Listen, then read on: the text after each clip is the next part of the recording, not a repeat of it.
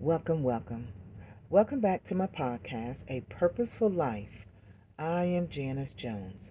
Today's episode is entitled Shut Down All Wrong Direction When It Comes to Your Purpose. Shut it down. When we talk about direction, we are talking about going in the way that's already planned, is mapped out, what we know is going to get us there. The way is going to maybe have some turns and ups and downs, but the bottom line is, the goal is we're going to get to our destination. So shut down all wrong directions. Things that were maybe said or said to you that doesn't really encourage you or move you towards your purpose. The direction you go concerning your purpose is very important. Your purpose is headed in a way that's going to fulfill your life. Your purpose is your life.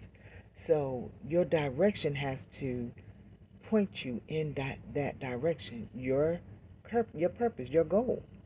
So shut down things that are negative, maybe thoughts, maybe ways and habits, ideas that's not going to point you in the right direction. Shut it down.